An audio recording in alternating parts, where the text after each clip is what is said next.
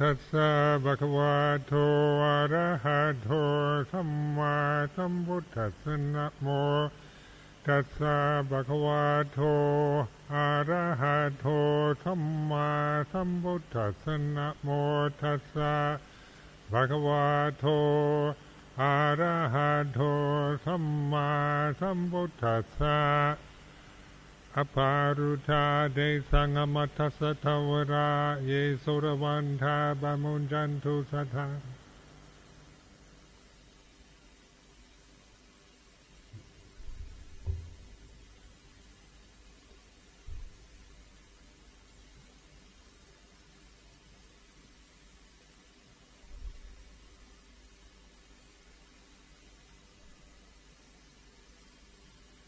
This is the observance night, and it's very auspicious to have Ajahn Sujito and his monks and nuns here for this time, for this week, to support and help each other, encourage each other in practice, Dharma practice, in the monastic life. As Kalyana Mittas, we the value of Sangha is that this encouragement, support, underlying support, common goal, common aspiration,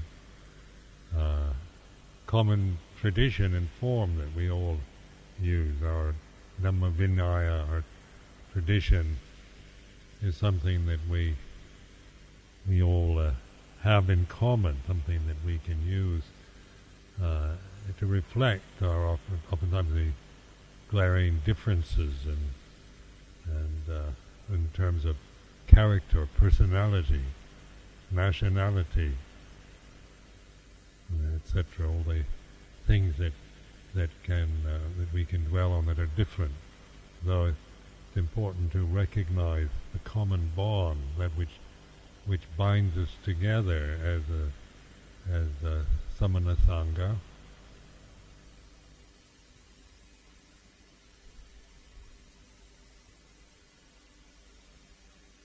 And these days there's so many, in the Buddhist world in the West, there's so many people have so many views and opinions about monastics, monks, nuns, lay people, lay teachers, whether you need to go all the way and become a monk or a nun, or whether you can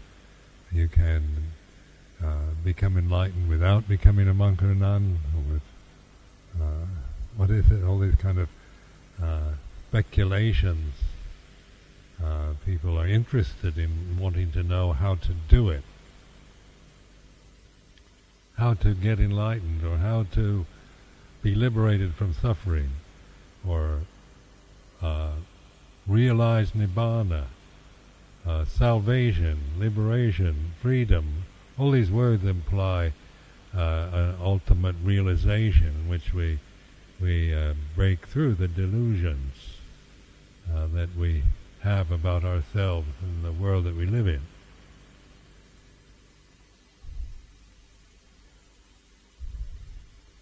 And the Buddha's direct pointing at the problem is the basic delusion we have, the avijja, the ignorance of the suffering, its causes, the ignorance of the cessation of suffering, ignorance of the Eightfold Path. And this is what, when we use the word avijja, it implies this kind of ignorance. Doesn't mean ignorance of in other ways, like not knowing things about worldly situations. But this is having not explored, investigated, contemplated, reflected, not having with insight penetrated the truth of the way it is, then our relationship to the world, to each other, to the tradition, or to the society, will always be a source of suffering for us.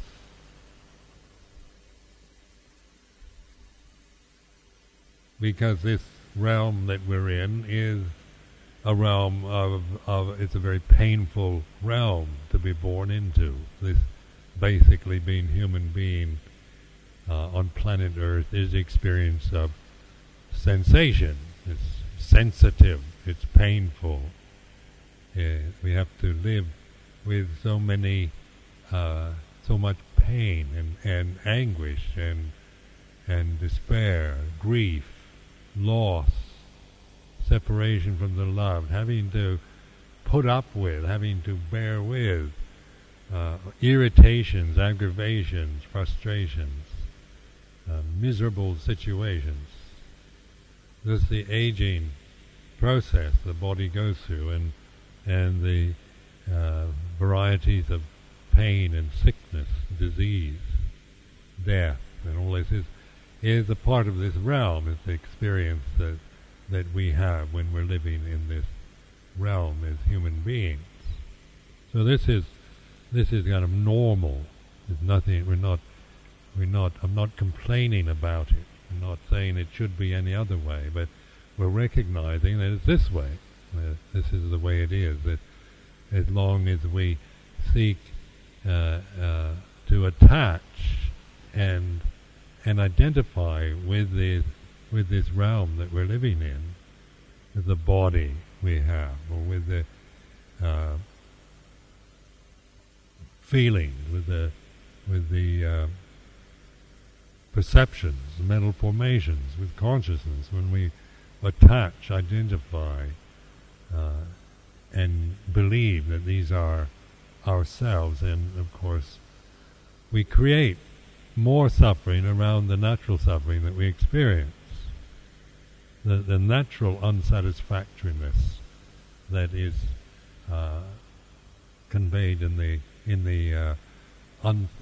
is the nature of the conditioned realm.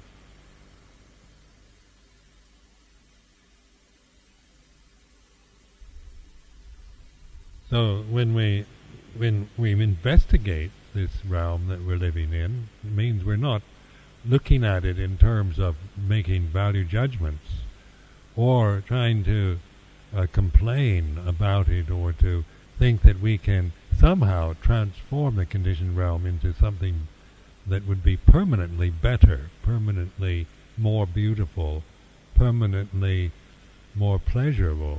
Then we realize that in Western Europe, the past 50 years, there's been enormous effort put forth in trying to create that kind of experience, a kind of materialist world of luxury and stability, materialism, pleasure-seeking, hedonism, goes into all kinds of extremities. And yet, even at its very best, when you do have the very best of it all, is something basically unsatisfying. It can't really fulfill us.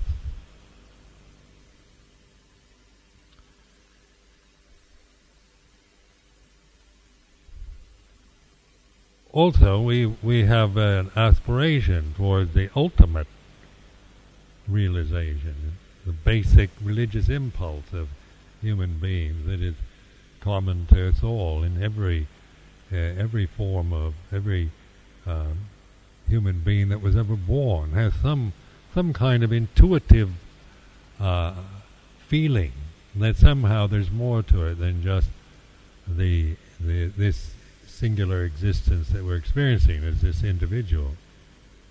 The mystery, the unknown that we sense. There's something more, something magnificent, something marvelous in this universe, where our lives can get really involved with just trying to survive, just trying to get enough food, or just barely eke out a living, trying to make our way with it, trying to control the pain, the disease, the sense of loss, the fear of the future, the fear of death. They're just grinding ourselves into just an endless kind of survival creature. that gets depressed, disappointed, lost, and our lives become very meaningless and purposeless. So we oftentimes take to drink or drugs, something that at least kind of give us a break from the endless proliferations we make around through negativity, through fear and desire, through doubt and worry, anxiety, through self-consciousness, obsessions with ourselves, through blaming, through fear of being blamed, and all the rest, that the wars, the persecution, the atrocities, the endless quarrels that we see, we experience, we hear about. Just in this century, the 20th century, there's been a century of just one war, one conflict after another. Conflicts that are really called world wars. First, Second World War, the Cold War, and plus all the innumerable conflicts that go on that don't get such kind of extreme labels. They get called police actions or coup d'etats or whatever, but whatever you want to call it, it is a form of misery. And now I don't know how many wars are going on at this time on this planet. There are a lot. And what are these caused from? Why do we seek to solve problems or try to make our society, try to get our societies into trying to create a society that we think we can maybe make better, or have some idea that it'll get better if we get our way, if we win the battle through these violent means, through deceit, through violence, through abuse, atrocity, murder and slaughter and so forth. And we think we can somehow, if we can hope to create some kind of idyllic society through such means.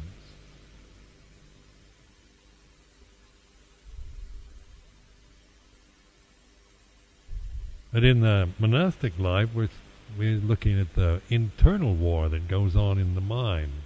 And so the conflicts that arise, let's say, in one's own mind in daily life. Because we have ideas about how things should be. We have, we would like everything to be harmonious and everybody to be honest and everybody to be helpful, courteous, thoughtful, respectful, good, generous, moral, and the society to be like this, and the world we live in. We'd like ourselves to kind of live up to these high-minded ideals, these high standards, and yet emotionally we can feel just the opposite. We can feel mean, selfish, critical. We can be endlessly blaming ourselves, blaming others, deceiving ourselves, getting caught in very gross forms of desire and so forth, so that we have conflicts going on inside our mind. I used to find it very difficult before I understood what was going on, because I had high aspirations and high standards and ideals for my life, and yet it always seemed to be pulled down by my emotions, caught in very kind of immature reactions, or very selfish, or very unkind emotional habits. And yet, ideally, I didn't want that. I wanted to be kind, generous, good, and all the rest. So then you end up with this judging going on, the intellect judging, the thinking the emotions are bad, or there's something wrong with me for feeling like this, for having these thoughts, for having these emotions. So there's a critic, saying, this is bad, you're a bad person for thinking like this, feeling like this.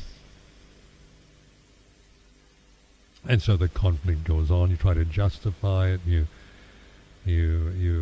rationalize all kinds of things, you manage to deceive yourself a good part of the time, but this confusion arises, endless confusion, emotional confusion, and one just feels a sense of despair, hopelessness with oneself through trying to solve one's emotional problems through the intellect, or just trying to suppress the emotions, try to deny or refuse to acknowledge them.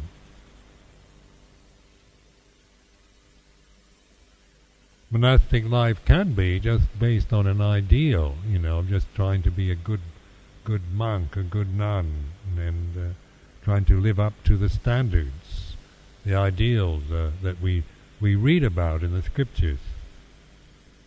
And that will take us so far into inspirational states of mind, because we long to aspire to being a really good monk or really good nun. And then we're sometimes shocked and disgusted by our own emotional reactions or desires, low, selfish, animalistic desires that we can feel, that we also identify with and try to get rid of and deny. So, in the Buddha, to solve this dilemma, used mindfulness as the means. So mindfulness is sati is a kind of the key word for Buddha's teaching. And when we're practicing meditation, then we're using the intuitive ability of the mind. We're not rationalizing or analyzing anything, even though we can use those when necessary. But meditation isn't an analysis or a rationalization or a critique or a suppression or a denial of anything, but the willingness to embrace the moment, because the intuition is the ability that we have when we're receptive and fully awake and aware in the present. So when this 2 lines of Pali that I chant after the Namo Tassa, the gates to the deathless are open. This has been my theme song since I came to Amaravati 13 years ago, as many of you know. That's the theme song of Amaravati. The gates to the deathless are open. Amaravati is the deathless realm, and this is, of course, metaphor. Don't think that an actual plot of land, but it's also to use this to remind ourselves that the gate, the doors, the entrance to the deathless are open. Then for those who listen, who pay attention. So the Sotawanta is the ability, is one who listens. One who listens or sees, or pays attention, is awake. And it's not paying attention to a condition on like reading a book particularly, but it's this ability to be awake and aware in the present. To put that kind of effort into the present moment, to sustain this awareness, to listen, which is an expansive state of mind, isn't it? The conscious experience in the present is embracing the moment rather than discriminating, like concentrating on one thing and shutting out all the rest. like with samatha meditation, we tend to do that. We tend to concentrate on one thing and sharpen up the concentration through suppression. And then with vipassana, we're using this intuition, which is intuitive awareness, which is to embrace the present, the totality of it, the way it is.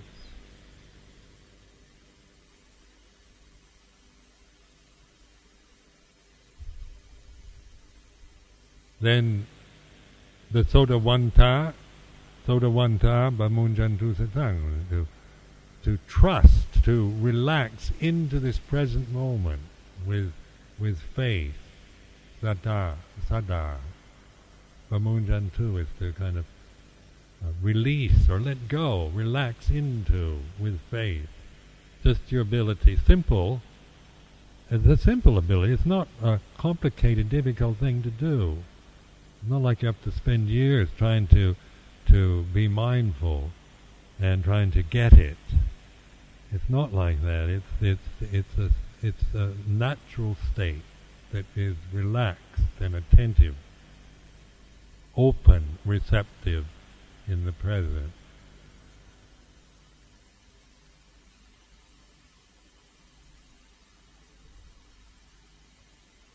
So then when we trust in that,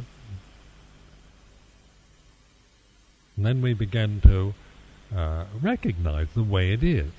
For example, in the Satipatthana, the body, the feelings, the mental formations, the Dhamma,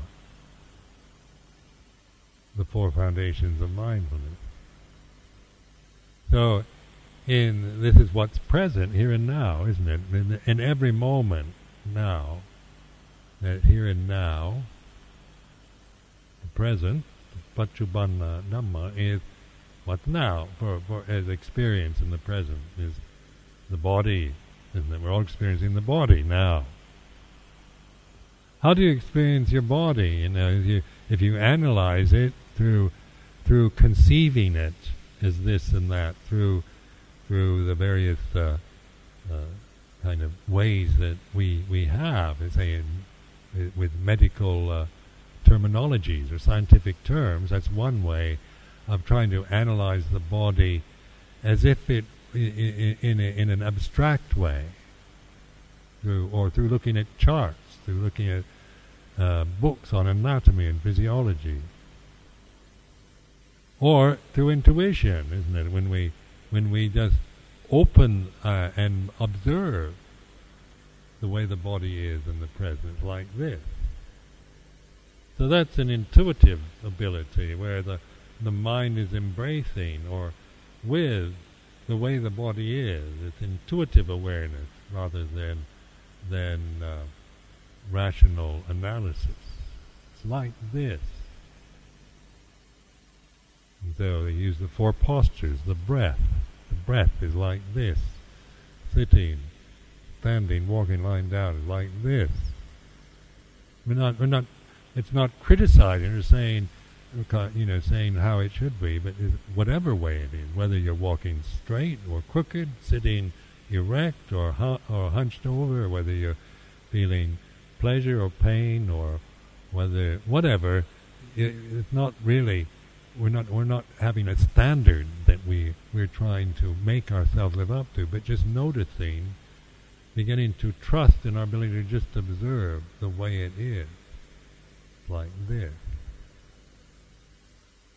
So in that moment, then the body is seen for what it is, and our relationship to it has changed from seeing it from the sense of my body as we might look at it in a mirror with vanity, how attractive or how old do I look, my complexion and so forth, or seeing the body merely in terms of the perceptions of modern science, and through analyzing it and criticizing it, or through feeling it, being with it. Because the experience of consciousness in this present moment gives us this ability to let the body be a conscious experience in the present, because of this intuitive ability of the mind. And then the Vedanānupassana is the Vedana, feeling, pleasure, pain, sukha, dukkha, dukkhamatsukkha Vedana. Because this is a sense experience, and the pleasure, pain, and neutral sensation through the senses, through the eyes, ears, nose, tongue, body. Mind, the mind, mental states give us pleasure or pain or are neutral, as well as sight, sound, smell, taste, and touch. So we're now intuiting feeling or Vedana, meaning we're not judging it, criticizing it, but just noticing it's like this. Pleasure is like this. Pain is like this. Neutral sensations like this. Or through the eye, pleasure. When we look at beauty, pleasure is like this.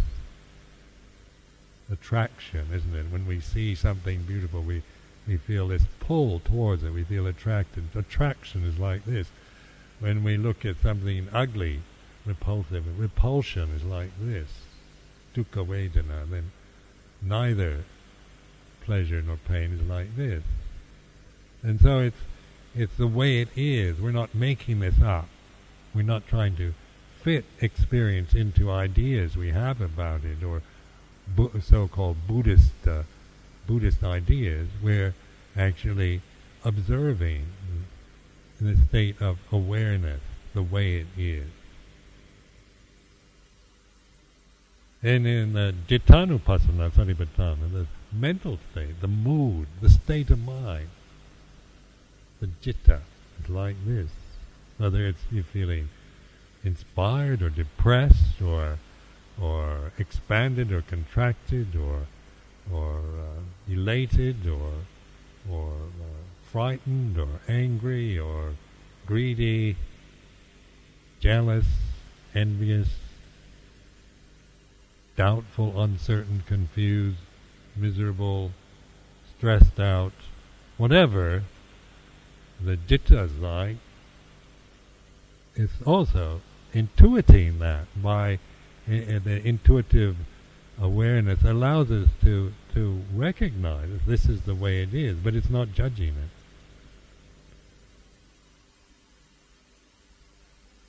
This is I find particularly a challenge to deal with Cittanupassana, because you say you're feeling angry or you're feeling uncertain or confused. There's so much resistance wanting to get rid of it and change it.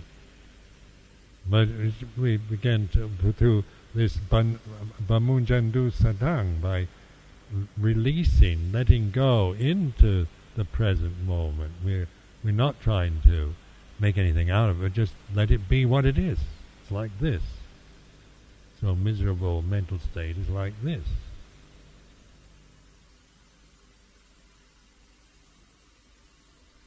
Then Dhammanupassana Satipatthana. This takes us to the ultimate realization, where we realize the Dhamma is like this. The Amata Dhamma, the deathless, is like this.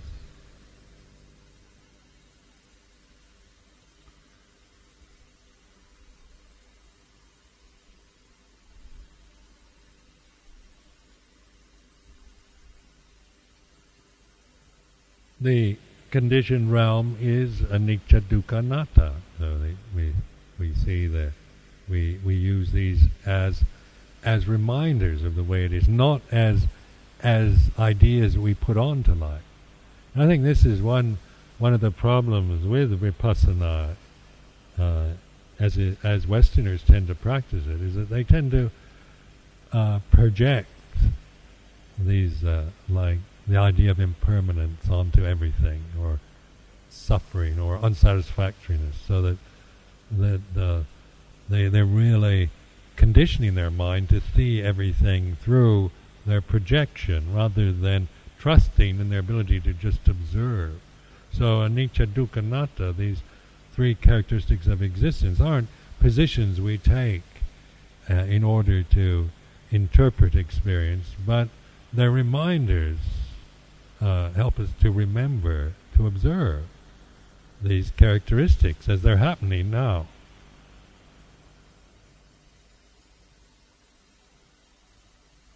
I remember the old wet blanket approach we used to do years ago. You say, look at a flower and you say, that flower's beautiful, and then you say, yeah, but it's impermanent, it's going to get old soon and wilt and then turn rotten and stink. And they think that's vipassana.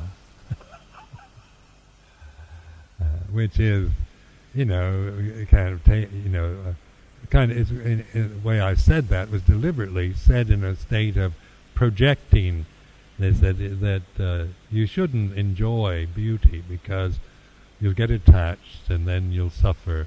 So you start looking at even beauty as through some projection of suffering. It's all miserable, which leads to a kind of self-delusion. Again, it's depressing.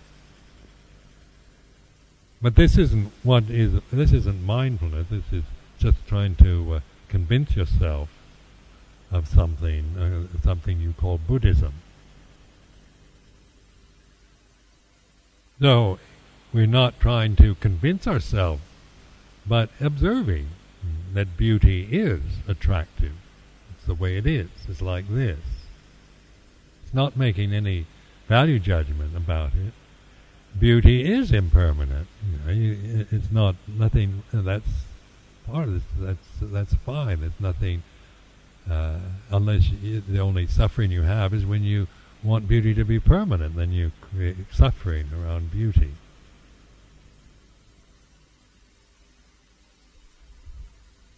Misery and pain is impermanent, but it tends to seem permanent. Like when you're in pain, it tends to seem like, one is always afraid it's going to last forever.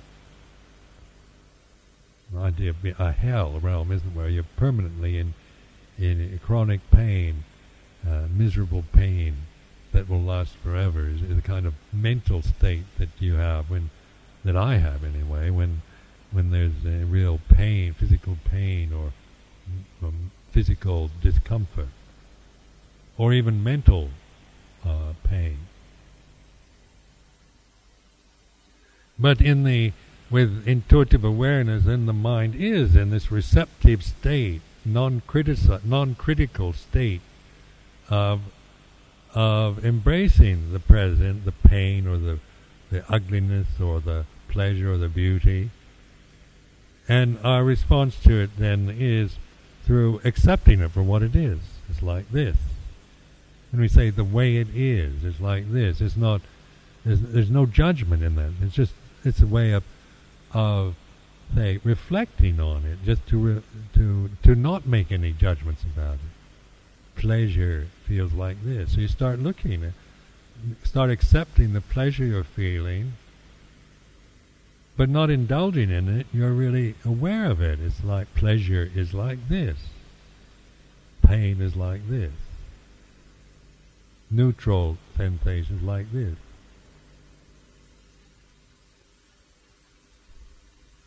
In the silence of the mind, then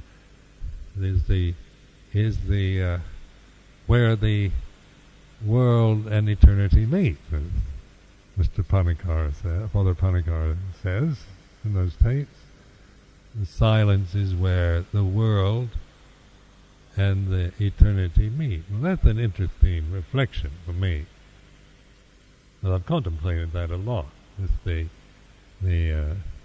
because in the present moment, one can be very much aware of the world or the emotion or the state of mind, the agitated mental state that one is experiencing, or the physical sensations of the body. And when that dominates all our attention, then we have no way then it just goes on and on to the next one. You know, the world, the samsara has this kind of endless cycle feeling to it. It just goes around and around and around. And so as long as one's attention is only on the rupa, gaya, vedana, citta, then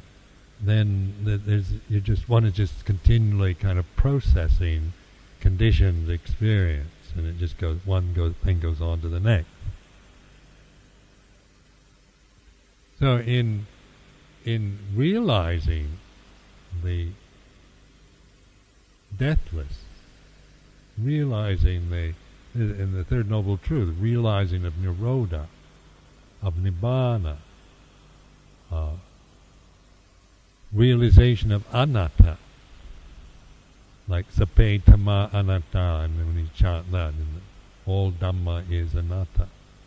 Realizing anatta, non-self, sunyata, emptiness, realizing nirodha, cessation, realizing nibbana, non-attachment.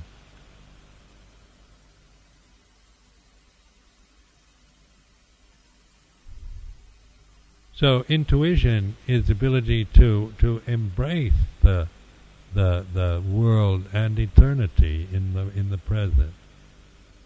Now that sounds pretty grand, doesn't it, in terms of terminology? But through reflecting on it, that isn't such a rare or impossible thing to do. I mean, when you think of it in terms of maybe abstract thinking and your intellectual abilities, it does sound difficult. But in terms of experience, it's quite normal, natural thing to be able to do.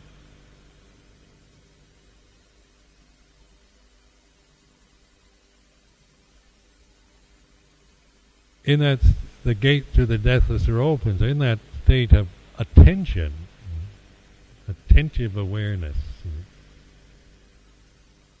intuitive awareness, that's the entrance, or that's the point, that's the intersection where of time and the timeless,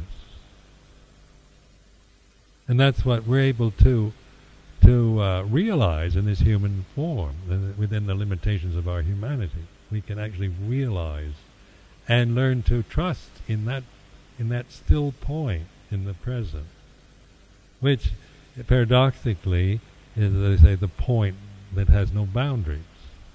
So it's like a point is a dot, but it has no circumference. It's unlimited.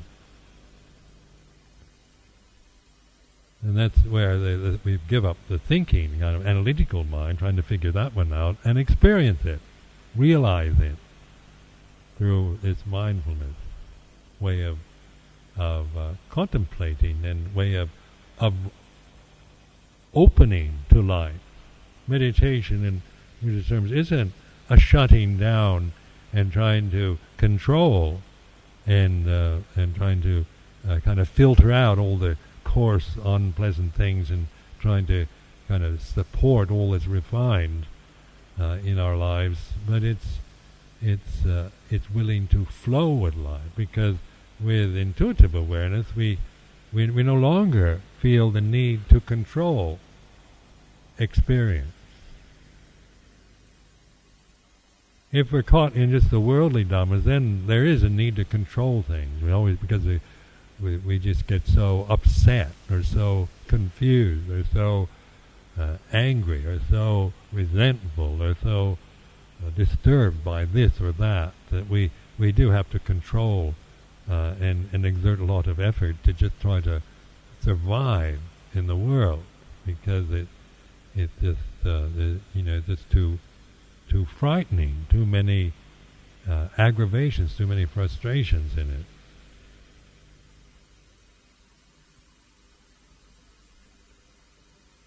But with the enlightened mind, then the mind doesn't need to control, because it's no longer something that we're stuck in just going from one thing to the next.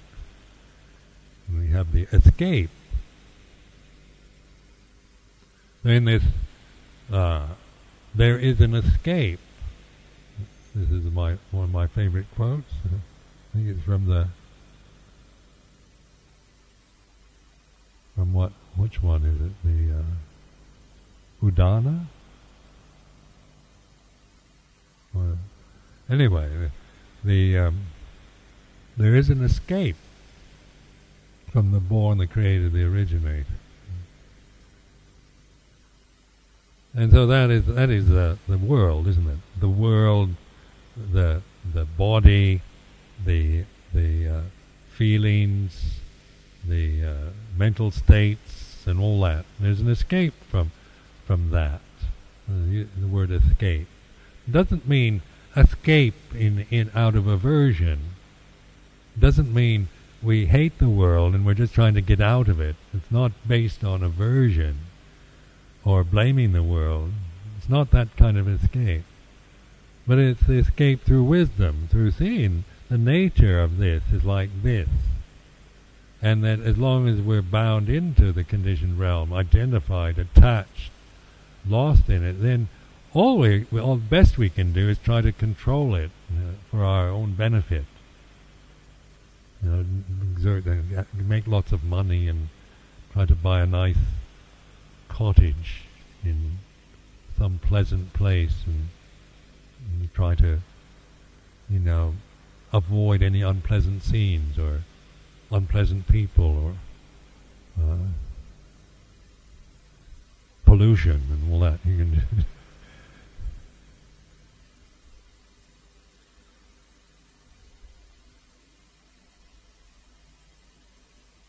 So instead of having to do that, say the samana, when we look at our lives here as mendicants, which means that we lose a ability to control everything, don't we? We don't have any money. We have to just accept alms food, and we've given up our ability to control our lives.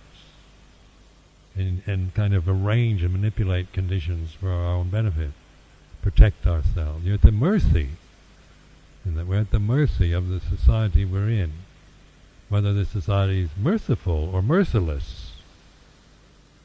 Fortunately, the society is fairly merciful, so we have this nice temple now. You can sit and good food every day, and all the rest of it. This is the mercy. We're living in a merciful society rather than a merciless one. But we're dependent on the mercy of this society for the basic survival, with the four requisites. So that means we're deliberately choosing not to be in control of all that, and taking the risk of meeting mercilessness, hard-heartedness, brutality, indifference, not caring, not respecting. No reason why anybody should just respect us, respect me because I'm Buddhist monk, especially in a non-Buddhist country. But the fact is that it does. It's never been a problem for me living in Britain, because there is mercy, there is good-heartedness, that the samana life does seem to bring out the goodness in others, brings out these merciful virtues. So then we listen. Our kind of occupation then, as samanas, is not just to survive on alms food and all the rest. This doesn't end in itself. That takes care of the kind of basics of the necessities that we have to have: something to eat, something to wear, roof over the head, and medicine for illness. But then we have now the occasion, the opportunity, not to just, we don't have to spend our lives just kind of trying to survive at a low level, or having to support ourselves, but live in a simple way, simplify our life, and develop the meditation, bhavana, cultivation, which is learning to relax and listen, pay attention, both internally and externally. And externally we're observing, not criticizing or making judgments about, I like this, I don't like that, but observing the way things are. And then internally we can observe our own kind of fears and desires, our way our conceit operates, the way our various emotions arise and cease. And we can explore our own mind. We become aware of the edge where the thinking stops, thinking ceases. So I used to, did a lot of investigation of this, where the thinking ceases, and really developed all kinds of upayas, or skillful means to deal with, to learn how to realize where there's no thought. Because then I can, when the thinking ceases,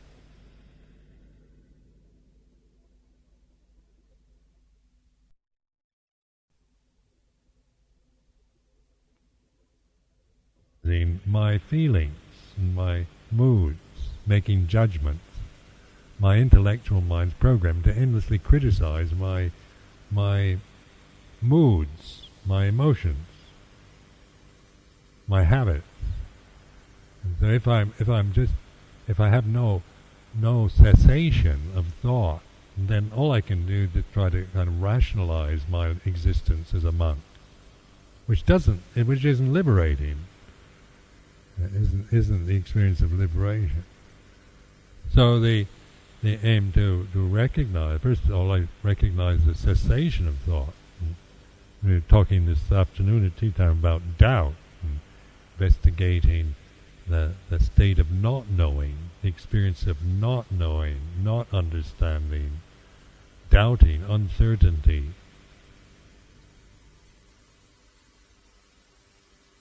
Where the thinking process ceases, and suddenly you're aware of non-thinking is like this.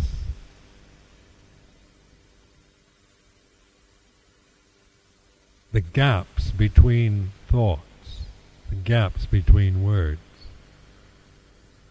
So then also I use this sound of silence. Developed this one, found very helpful, and many of you are using this now.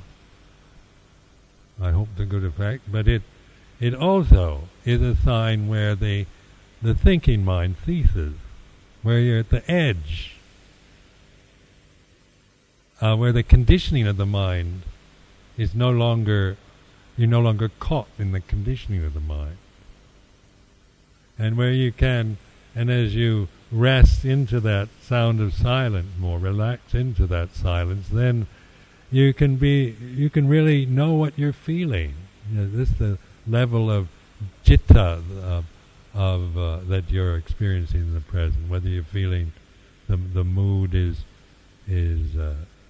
happy or sad or pleasant or painful, whatever, confused.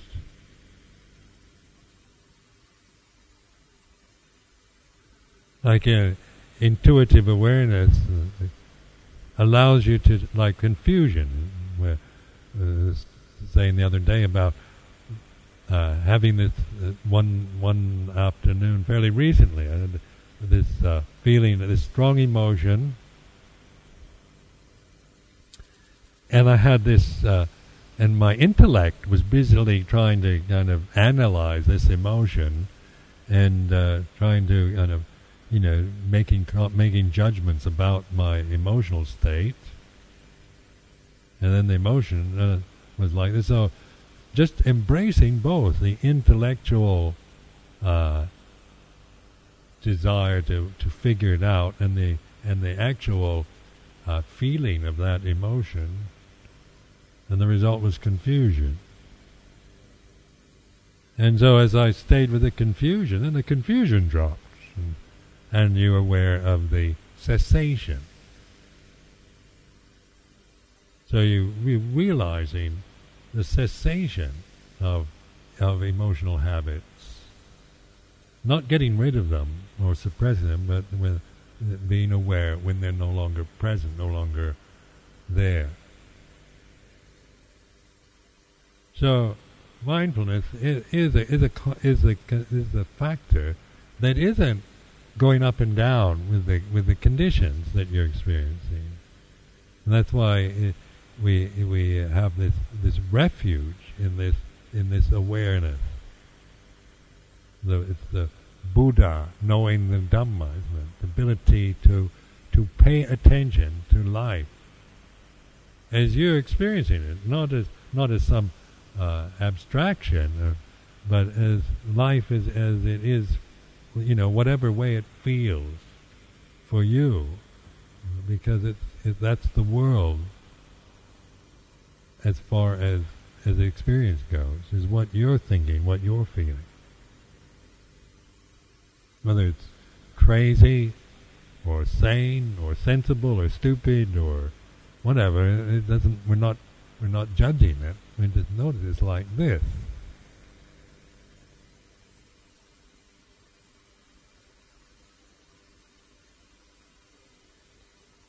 So there is the escape from the created, the conditioned, the born, the originated.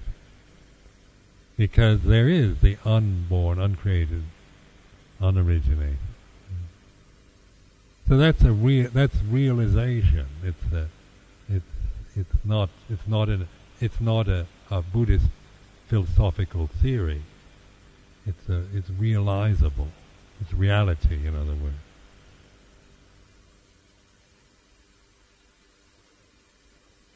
Now I'd ask myself in my monastic life over the years, I said, this has to be something practical. It just can't, like oftentimes religious teachings get exalted to the point where you feel you no longer can make them work.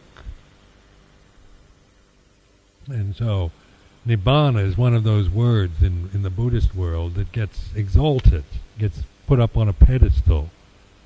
And arahants and sotapannas and all these are put on pedestals so that they're so high that most of us think they're just beyond our ability. But then, is that what the Buddha was teaching? Worshipping something on a pedestal. That we have faith in something up on a pedestal. Is that what he was teaching? Then any religion, golden idols, or you might as well worship, beautiful golden goddesses on pedestals, something.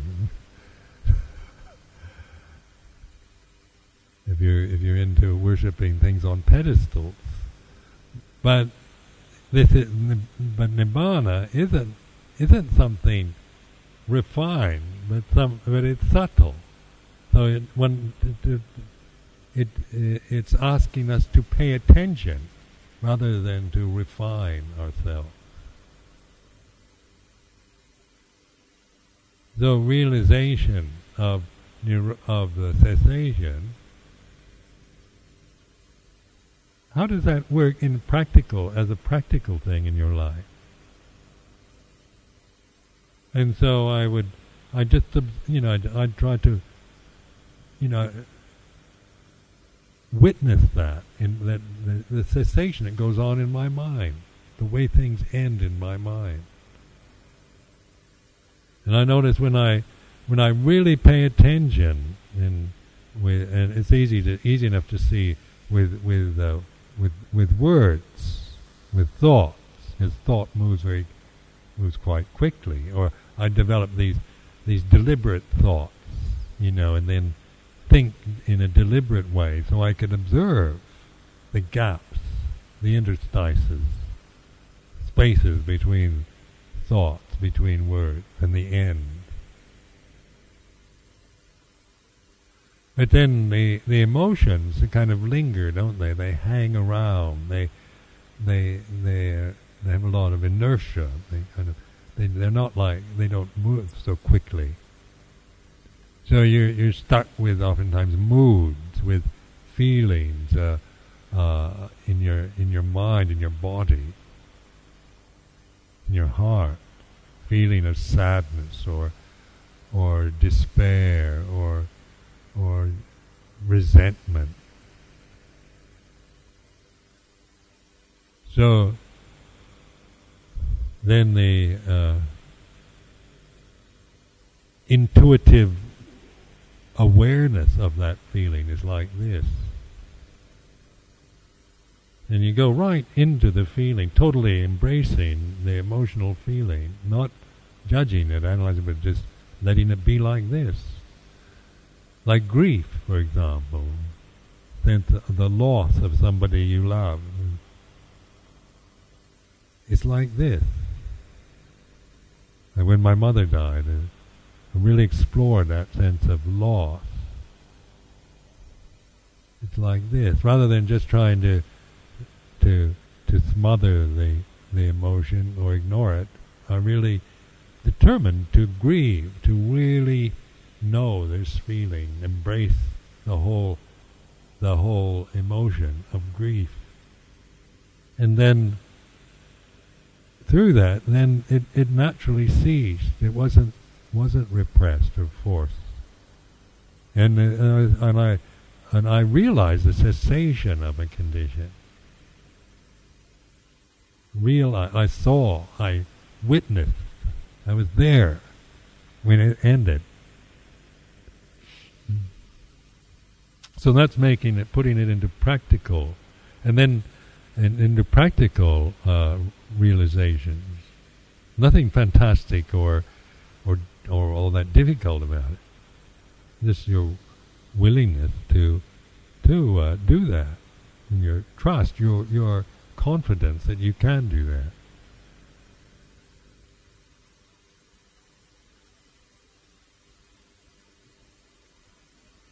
And then recognizing when grief ceased, there is peace. Like when that emotion was when it had finished, then there was a sense of this real peacefulness, bliss. Not a kind of blissed out high, but a lovely feeling of emptiness, no self, non-attachment. And realizing it's like that. Non-attachment is like this.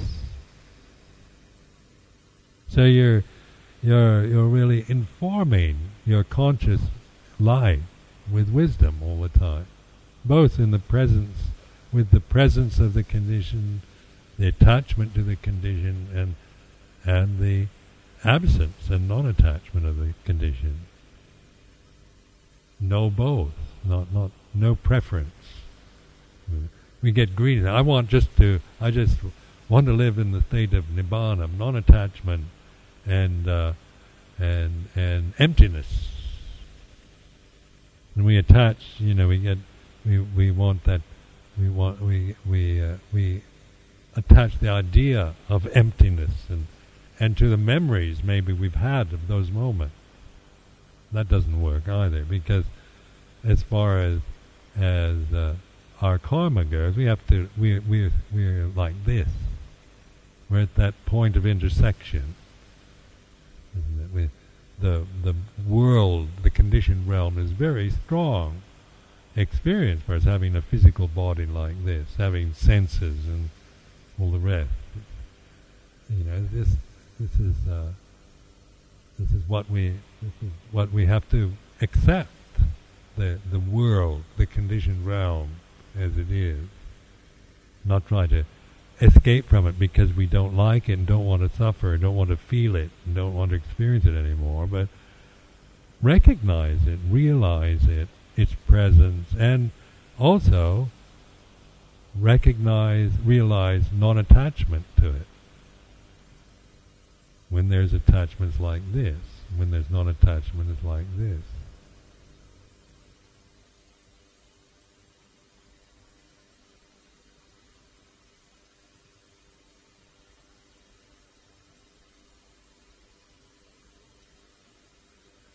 With meditation too, there's so many theories and views and types and that about it. And oftentimes we make it sound so difficult and so like years and years of hard work and sacrifice.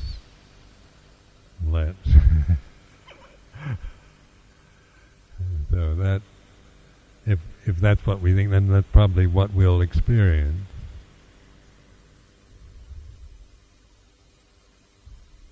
We create that, don't we? That's the world we create. That we're, and then we tend to. That's what we tend to experience then. But it's not either, getting enlightened quickly and then any position you take, you can be aware of. Even, we can even attach to the view of not being attached. You shouldn't be attached to anything, people say.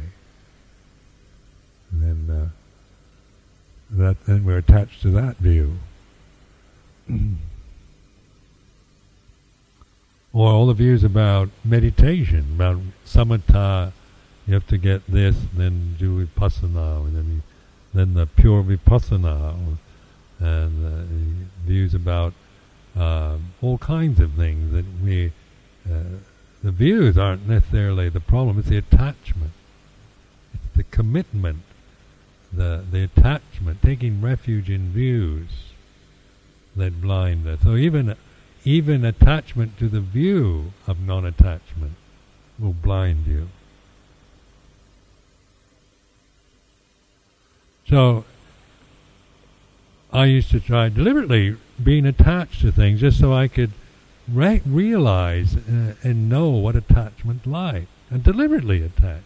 Really, instead of just saying, "Oh, I shouldn't be attached," and kind of living my life in a kind of furtive way, don't dare attach. And I would experiment with my attachments, and really watch and feel them, and feel what it's like to really be attached to things or people or ideas. Really, like the attachment to the form or attachment to the tradition. How much suffering I created around my attachment to the tradition.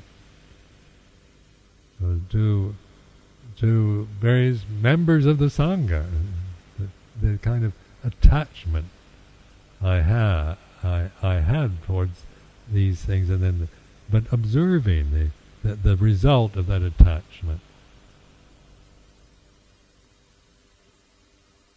And then through that, then you realize the suffering that comes through attachment, and so your non-attachment isn't coming from just some idea that you shouldn't be attached, but it's through understanding that when you grasp fire, it hurts. The actual experience of it, you naturally let go. Naturally don't attach to things that hurt when you know that they do. But if you don't know that, then even attachment to the best of the conditioned realm, attachment to Buddhism, attachment to monasteries, or attachment to traditions, methods, none of these things are the problem in themselves. It's the attachment, upadana, danha upadana, that is where we are most blind. When you can see, never trust anybody that points to the condition. Don't attach to that view either.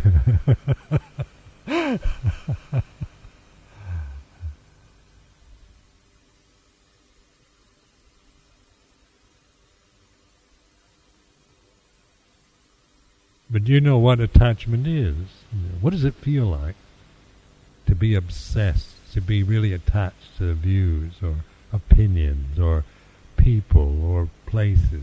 What does it feel like where you feel this obsession about them, compulsion, where you feel very anxious if they're ever threatened, or you feel angry, or you feel indignant, you feel jealous,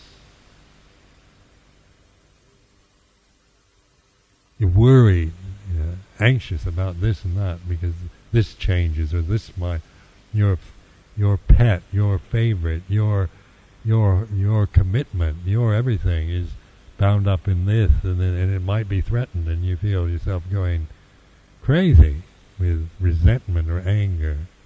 That's attachment. That's the sign of attachment.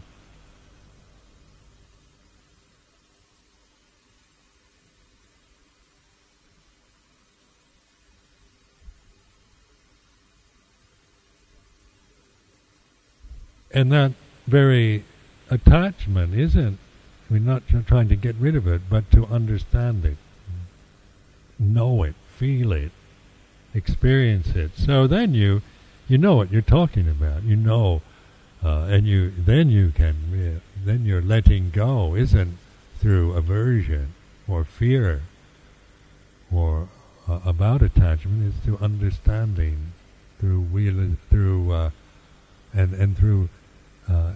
realizing non-attachment is like this. Non-attachment is cool. It's joyful. I notice in monastic life, I get a lot of joy from monastic life when there's no attachment to it. When I start attaching to anything in this monastic system, then I don't get much joy out of this life. I could blame a monastic life, or blame others, but then I know better. I know that if I'm experiencing monastic life as onerous or difficult or hard or whatever, then it's because of an attachment I have. Where is that? What am I attached to then that's making my life so joyless and so miserable? And then I try to see, I investigate there. What am I attached to now that makes me suffer like this?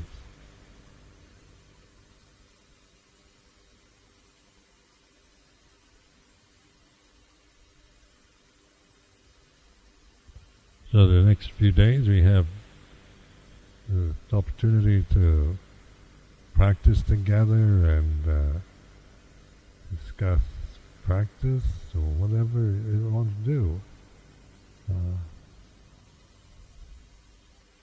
Till you're returning? Friday or Thursday night?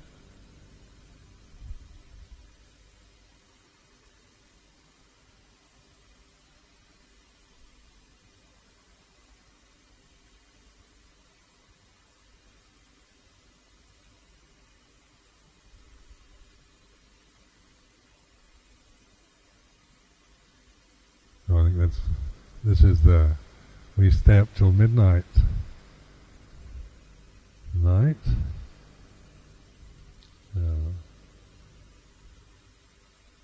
You're all invited to participate.